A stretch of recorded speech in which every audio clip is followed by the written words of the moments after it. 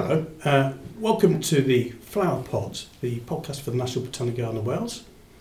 My name is Bruce Langridge, and over the next year I'm going to be talking to members of staff, people I work with, to think about what is a botanic garden.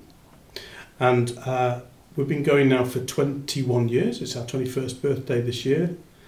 And one of the best people I can think to speak to about this is our curator, Will Ritchie, who I've been working with for the past 5 years, and who has been regularly sort of saying maybe people don't really know enough about what is a botanic garden.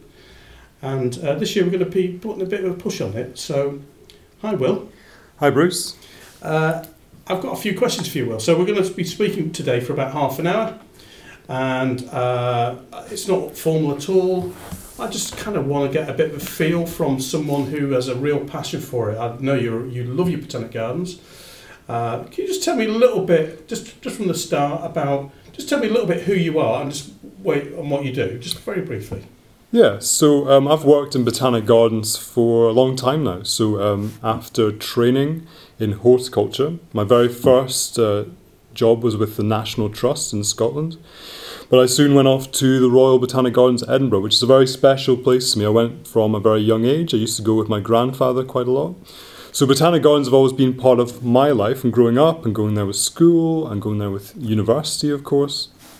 So for me, it's been quite a natural transition into working in botanic gardens. I have come to know their value and really value them myself, and value what they're doing around the world. So that's what I'm keen to do here in Wales, is communicate that value and try and bring that to communities and plants around Wales. Okay, so most people when they think about coming here, they look at the title, and the title is quite a long title. It's always we think from a marketing point of view here, it's quite a long title, the National Botanic Garden of Wales. It's not got a snap to it, but there's elements of that I think that are worth really reflecting on. First of all, being a national institution is really important. I think we can come back to that in a minute. But the difference between a garden and a botanic garden, can you give me just a fit? There's not always a dictionary definition, or is there? No, of course. So when you think about a garden, if you think about your own garden, what is the objectives there? So you could be growing it because you want to grow food, or you could be growing just a nice aesthetic space, a space that you feel comfortable in, that has beautiful colours. So it's a display. It's a way for you to engage with that space and engage with plants. Now, the difference with a botanic garden is that we hold documented collections. So each and every plant in our collection has a plant record behind it. And that has a plethora of data. So we can tell you its DNA sequences, we can tell you where it was collected from in the wild, we can tell you which other botanic gardens it's been in before. And using that data, using that information to its best use to really get the utility out of it, we can share that with researchers or conservation practitioners, or make it available for education. So I would say the difference between a public garden that is more display focused, more ornamental, and a botanic garden is the utility of our collections, having the data associated with each of those plants so that we can use it for conservation, education, research, and display. Okay, and just on a real pedant level here, we often get that people call us a botanical garden. Does that make any difference? Is that a thing? It's actually probably just more of a cultural thing. So in the United States, they often use botanical garden or gardens, and in the UK it seems to be botanic garden. Now some people will call Edinburgh Botanics the Botanics, so I think it is just a cultural abbreviation. But it doesn't really matter, both of them are doing the same thing, we both have the same aims and goals, and that's the nice thing about botanic gardens, is a commonality in what botanic gardens do all around the world. Okay, but I'm going to pick you up a little bit on that one, Will, because being a modern botanic garden, as being only 21 years old, we have a kind of our aims are different from what, for instance, Kew in Edinburgh and Glasnevin in Ireland would have been set up for.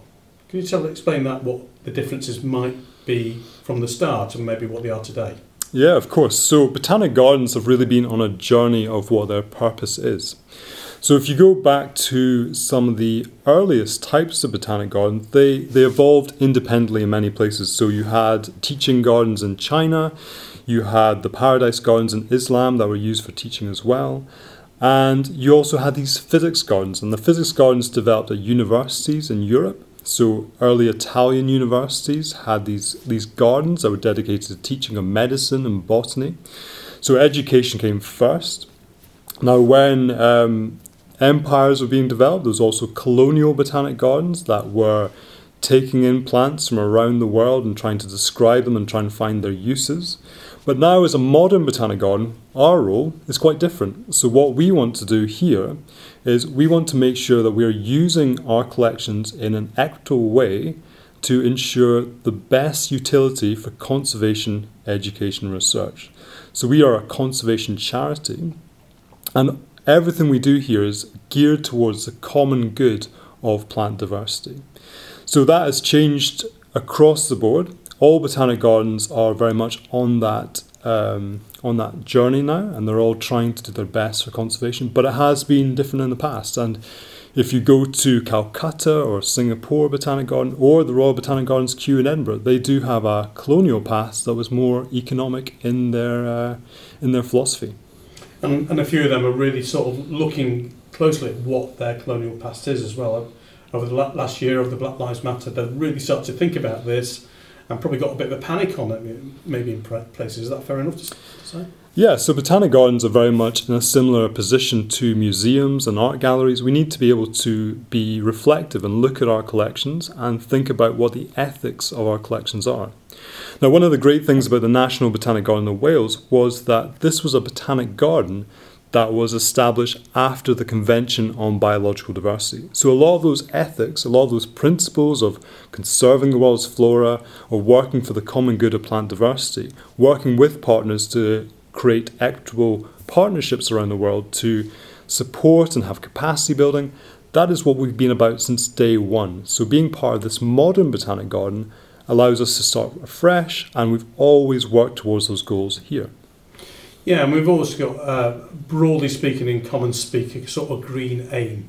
We've tried to be sustainable in places. We've not always got it right, have we? We've made some blunders with it, but we've got some things right as well. So we're trying to, I think, as a charity, trying to make a better world.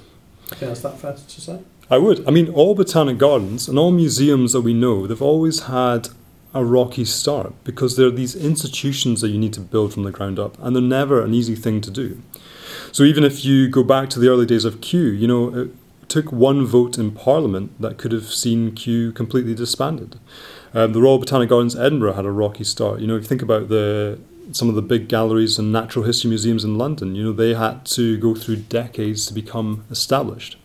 So we are actually on a good path. We're doing really well after 20 years. We're getting to financial sustainability, and we're starting to see our collections used more and more. We're starting to see our collections turn up in academic journals, and we're starting to see our work being publicised in magazines around the world. And we're really building an international reputation for our work and really championing the flora of Wales and what Wales can contribute to the world's conservation efforts. And when you're looking at the world here, I think a really important thing that I like to see is that we're part of an international community here of botanic gardens. Can you say a little bit about that as well? Yeah, of course. So botanic gardens, I mean, Bruce, you have been to quite a few botanic garden conferences. You've met people around the world. You've recently been to China. Yeah. So it's really nice that we are working together. So botanic gardens are not in competition per se in any way. We are all working together, and we can do that because we do have that common aim of developing documented collections for the common good of conservation, education, research, and engagement with our visitors. So there's no reason for us to compete. We're all working as a global network because actually, as a global network, we are a huge resource for plant conservation. If we work together, if we think of our collections as a meta collection, that is a fantastic resource. That's over 30% of the world's flora is held in a botanic garden somewhere. And that is a tool that we can use on a big scale. I mean, my sort of role has been public engagement. That's the kind of one of the main things I've been doing. And this is also another important bit, isn't it? It's about showing people not only collecting these things together, but showing people what we've got, inspiring them to be interested in botany and in nature, and maybe developing their own careers in this. Yeah, I mean, that's is absolutely core to what we do. So, we could do conservation and lock the gate. We could do the research and just be a university on a hill. We could do education and go directly into schools. But the thing that really stands us apart is the fact that we are a public garden. So that is a way for us to display our collections, to make sure that we can have those conversations and try and make things tangible. So for me, one of the key things I want to do when I take a party around or showing people around our collections here is I want to make plant conservation tangible. Because if you are not able to picture a rare plant, if you don't know any plants that are threatened by extinction, then why would you prioritize it? Why would you go out of your way to make sure that that plant survives? Or if you haven't been in a plant community that just amazes you, that generates complete awe, then why would you become a conservation practitioner? And if you think about it as a national effort, if we're able to get even 60% of the school children in Wales come through here to have those conversations, to really engage and really understand what plant conservation is all about, then that is our future teachers, that's our future politicians, that's our future decision makers, and that's how we start to green our society. And do you know what? Because we're going for 21 years now, and I've been here for quite a long time myself, and I really like, sometimes you bump into adults doing some sort of work and they said, I came here as a kid. And you start to get this, and obviously, quite clearly when we started we didn't have that. So we're starting to get these sort of intergenerational sort of like feelings of empathy with what we're doing. And you've got apprentices as well coming through, which is really important. Yeah, I mean, it's all about establishing that culture and really making sure that our botanic garden is embedded in our community. So my grandfather, for example, can remember going to Edinburgh's Botanic Gardens, and that formed and shaped who he was and the way that he saw the world. And now here, we're starting to see our apprentices, but some members of our staff who came here when they were students. We're starting to see people in the Senedd who have come here as part of a school group. So that is really important for developing that community around us, but also influencing the way that people think. And the more people that we can bring through our gates, the more people that Bruce can engage and the rest of us can engage and really inspire, and that's part of our mission too, to inspire people to really have that connection, the better. And the more of our society that we're able to influence, again, that has this kind of nice rolling effect, doesn't it? We're able to have a greater voice across Wales. Yeah, I mean, the great thing when you physically work somewhere, you can you bring in a school group, for instance, and we get something. Forget about COVID. Before COVID, we had about 15,000 or so school visits a year. And I know when those children come in, they're mainly the younger children. We have secondary, and we do have some degree people coming through. But I think we give them a good time as well. So they enjoy themselves, and we get them to touch and smell and feel and to experience nature, which you just cannot do in a book, can you? And I'm sure during lockdown, a lot of people have been really missing all this sort of thing. And I think this is so important for having institutions where people can physically visit and to learn things in a fun way. I think it's really important. I do too, and I think that's what we can offer. So if you think of the Botanic Garden as more like a museum than maybe some other public gardens, if you think about the trips you had to the museum when you were at school, or maybe you went to an art gallery when you were in university, it's making sure that people have these memorable experiences. That can be through enjoyment or just different styles of learning, maybe multi-sensory learning. So you remember that smell, you remember that touch. And that's so important now, particularly for people who are learning about biology. So if you have university students, for them to come and see plant diversity at first hand, to walk through the double-walled garden and see the different plant families, that's a completely different style of learning. But it's actually more inclusive of people who have different styles of learning. It is able to reach people, and it's really able to embed those memories and those understandings, because you're dealing with those plants directly. You couldn't do a PowerPoint presentation of what we have here and have the same value. We are a living library of plants, and we're here to help people learn. Do you know what I think one of the modern advantages are today is adults come here, and obviously they go on our walks or they come on our talks or whatever, and I've seen people sometimes think they should know something and daren't say it, but I think we have quite a friendly way of delivering all this, and hopefully when people do come here, they actually can say, "Oh, I don't know," because personally, I'm not omnipotent. You're not omnipotent. None of us are omnipotent, are we? But we're all here to learn. So hopefully, adults when they come here, they can go away and having learnt a little bit and actually felt good about it, rather than like feeling intimidated. I reckon that's a bit different from Botanic Gardens, possibly 40, 50 years ago, when you thought maybe you need to know all the Latin names or whatever to even come in. I think the way we present that is different. Would you say? Yeah, I think so, and that reflects in how we are kind of positioned as a modern botanic garden. So, if you're coming here for an event or you're coming here just for a tour, we also think about those kind of passive learning experiences. So you may just pick up a little bit of information on the way on just an enjoyable day. You may have just read one or two of our interpretation panels. But if you're just learning a little bit, if we're just developing that consciousness of plant diversity, of the environment, of biodiversity in general, then that is a really important thing for us to do. Even if we're having those small conversations, that's a really good way for us to advance our causes here in Wales. There's quite so as a horticultural team, how many are on your team at the moment? I can't keep up. So we have 18 members, but that is covering a large area. So we are one of the larger gardens in Europe, which has its advantages, but also has some drawbacks too. Yeah. But, and we have people who work in our science centre as well. And what I really like is everybody seems to have their little thing that they know about. And I love that sharing of information because people are really passionate about orchids or they're about, grasses or even just the pollinators that come to them. And I think that, the staff that you have or the people associated with you also help to mould your own botanic garden.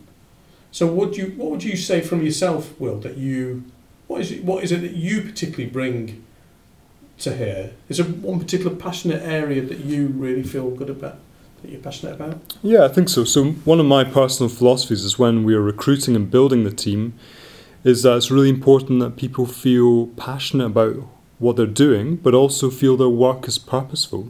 Because what we're doing here is really purposeful. It's something that is creating a better future for us all. It's creating a better future for our generations that will follow. And that's something that we try and communicate to everyone who joins us. And horticulture, and doing particularly botanical collections like this, relies on people to have really specialist areas, because we have to have that depth of understanding of that particular plant group. They're all really different, and that's part of the joy too. I think what I bring to this organisation, and part of my role, my time here has been, is to advance the botanic gardens. So my background, I've got a background in various botanic gardens around the world, some that are very old, some that are quite new, and I think that the botanic garden here in Wales has always had an incredible potential and value to the people of Wales. So if we're able to be the champions of plant diversity, if we're able to be conservation practitioners working up and down the country, and we're really able to communicate the values of what a botanic garden can bring to people, the people who become members, but also in communities and in schools, then I think we have a real asset. Because for me, growing up, that's what the Royal Botanic Garden Edinburgh was in my life. It was a real asset to me. It helped me to learn, it helped me to see the world, and it shaped the way that I see the world today. And I think that if we can have that experience for so many more people across Wales, we'll have a stronger community of plant conservation practitioners, of biodiversity-informed citizens, and I think that is a better future for us all. Yeah, that's lovely. I have my interest. I love it. I do a lot of fungi here, and I love the fact that more people seem to know about fungi now.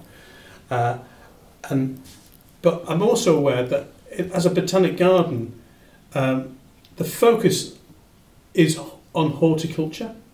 We have a really strong science here as well. We've done an awful lot of research work into DNA barcoding, for instance, and lots of work in pollinators. I think we've got a really good reputation on that one. I love it when I see us popping up on the BBC website as one of the lead stories. That's fantastic. I get a real buzz out of that. But as a botanic garden, we are, of course, a larger community of people who have to maintain it for visitors. So we have a catering team, we have a public services team, like people who do admissions. We have our facility team, people keep it clean and in good order. Do you think it's a good idea that we do podcasts which actually include people from all aspects of what we do here? Yeah, of course. I think that botanic gardens are very complex organisations, and they're often misunderstood, as we alluded to in the beginning, because we're not a commercial entity. We are here as a charity, and our charitable work relies upon our catering team, our admissions team, the tickets to the price of the door, and we are able to reinvest that in conservation. And I think that's the great thing about a botanic garden that Bruce alluded to there, with all the great work going on with pollinators and with fungi, because the botanic garden, the plant collections are really just a platform, but that is able to support a vast array of other biodiversity too. So if we're able to kind of focus on managing the plant collections and our National Nature Reserve as a horticultural team, then there's secondary value within that. So we start to see the fungi, we start to see the birds, we start to see the fish in the lake. And that's really exciting to us, that we're able to encourage further biodiversity across our estate. And, again, as we've been open for 21 years, there's certain new sort of trends coming over the time, and that kind of ally themselves with the work that we do. And well-being is a big issue that's come up over the last few years, and I'm noticing more and more people, particularly when we opened last summer, after our first lockdown for COVID, we opened up, and then we just got like a crazy amount of people coming through the door, didn't we? Yeah, I mean, you tell me about your experience in your own garden. How does that make you feel? It makes me, oh my God, if I'm stuck indoors, once I go outside, I immediately smell something. I like the feel of the air. I hear the buzz of a little bee going past. I notice the colours on the garden, something or other, it'll draw me over. And before I know it, I've an hour's gone by, and I've just sort of like not really sure know why, and I'm feeling good. And it is what it is about, being outdoors, being in connection with nature. There's something good for you, isn't there? Yeah, well, that's it. So Bruce has just demonstrated that he is a perfect example of a biophilic practitioner. Hey. So that's someone who has developed an idea about how to really engage with their, and has the opportunity to engage with their environment. So if we're able to channel our consciousness, if we're able to kind of switch off from the emails and the anxieties of the world and really connect with the natural surroundings that we have, then that is really important for our well-being. And if we're honest, there is people who don't have access to that kind of green space. We have a dearth of biodiversity in some of our urban areas. So if we're able to help people, facilitate people to find green space around them, learn those just basic techniques to really connect with the green space and be conscious of the biodiversity that's around them, even just to look at the plants and see them growing day after day and look at the insects and the biodiversity around them, then I think that's going to have a huge impact on people. And particularly during this pandemic, being able to have those skills that Bruce just described has really helped people, and has become this disparity between those who can connect with nature and those who can't. So as the National Botanic Garden of Wales, we're keen to work with communities around the country to make sure that people have community gardens, to make sure that our Growing the Future teams are reaching people who have never gardened before, because we are really keen to make sure that everyone has that same access to that biophilic response. Yeah, and we've got two big projects on the go at the moment. One of you mentioned there was Growing the Future, which has been a really impressively successful project to try and get people growing things, not just horticultural, not fruit and veg, but all sorts of things as well. And that's gone really, really well. And we've also got a parallel project called Biophilic Wales. The word is very much in fashion. But I've really enjoyed that, and because I can see that they're bringing biodiversity to places in towns that might not have benefited before, like hospital grounds and things. But I know that, again, in between COVID, they tried to get people to grow their own wildflowers, didn't they? And they've been utterly overwhelmed. They've given out growing packs, and I think if we tried to get people to grow their own wildflowers probably 4 or 5 years ago, and we tried to do a campaign here, we'd be probably quite chuffed if about 50 people took part. But they've had over 6,000 people, haven't they? Yeah, it's incredible.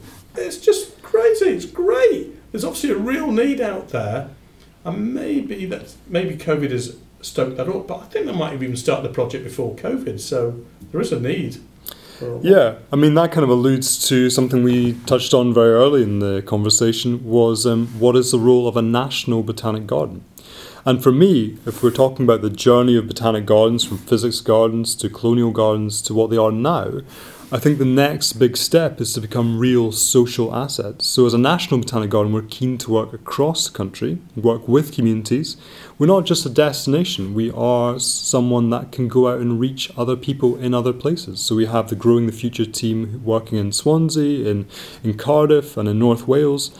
And that's a really important role for us, because we realise that not everyone can make a day trip here, and our garden is just one part of what we do. Because as a national institution, we're just keen to champion biodiversity across the country, and we've got lots of different ways to do that. So the 2 projects mentioned is a really good vehicle for us to get out and about, to meet new people, and to really engage people in our work.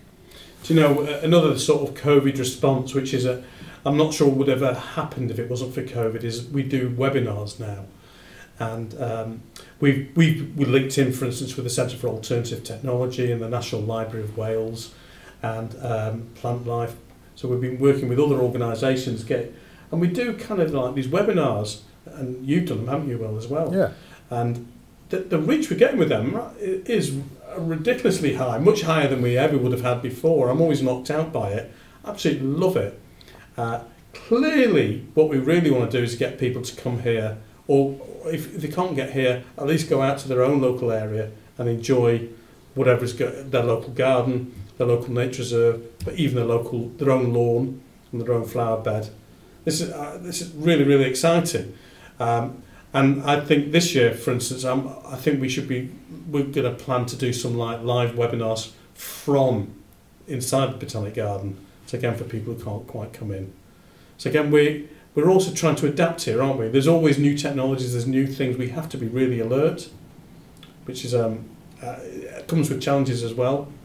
But I think generally we're up for it, aren't we? Yeah, I think so. We're doing some great things. I mean, we have members of our team who you'll find them up in the Great Orme conserving some of the rarest plants in Wales. You'll see them in Cardiff, speaking to people at flower shows, and you'll see them at community gardens in Swansea. So as an institution, we obviously have our headquarters here in Carmarthenshire, but we're reaching across the whole country. And if you see our engagements, we've got them all mapped out, and it really does cover the whole country of Wales. So that is, as a botanic garden, being able to have that social impact is really important to us, and it's really important in the way that we want to engage with people going forward too. Yeah. Okay, well, I think we've just about done our half an hour there. Okay, well that flew by, so we'll have to do it again sometime. Well, we will indeed, and what I'm going to try and do is I'm going to aspire to do weekly podcasts, and I'm going to work my way through different members of staff. It might even be volunteers, might be trustees, who knows? It might even be members of the public.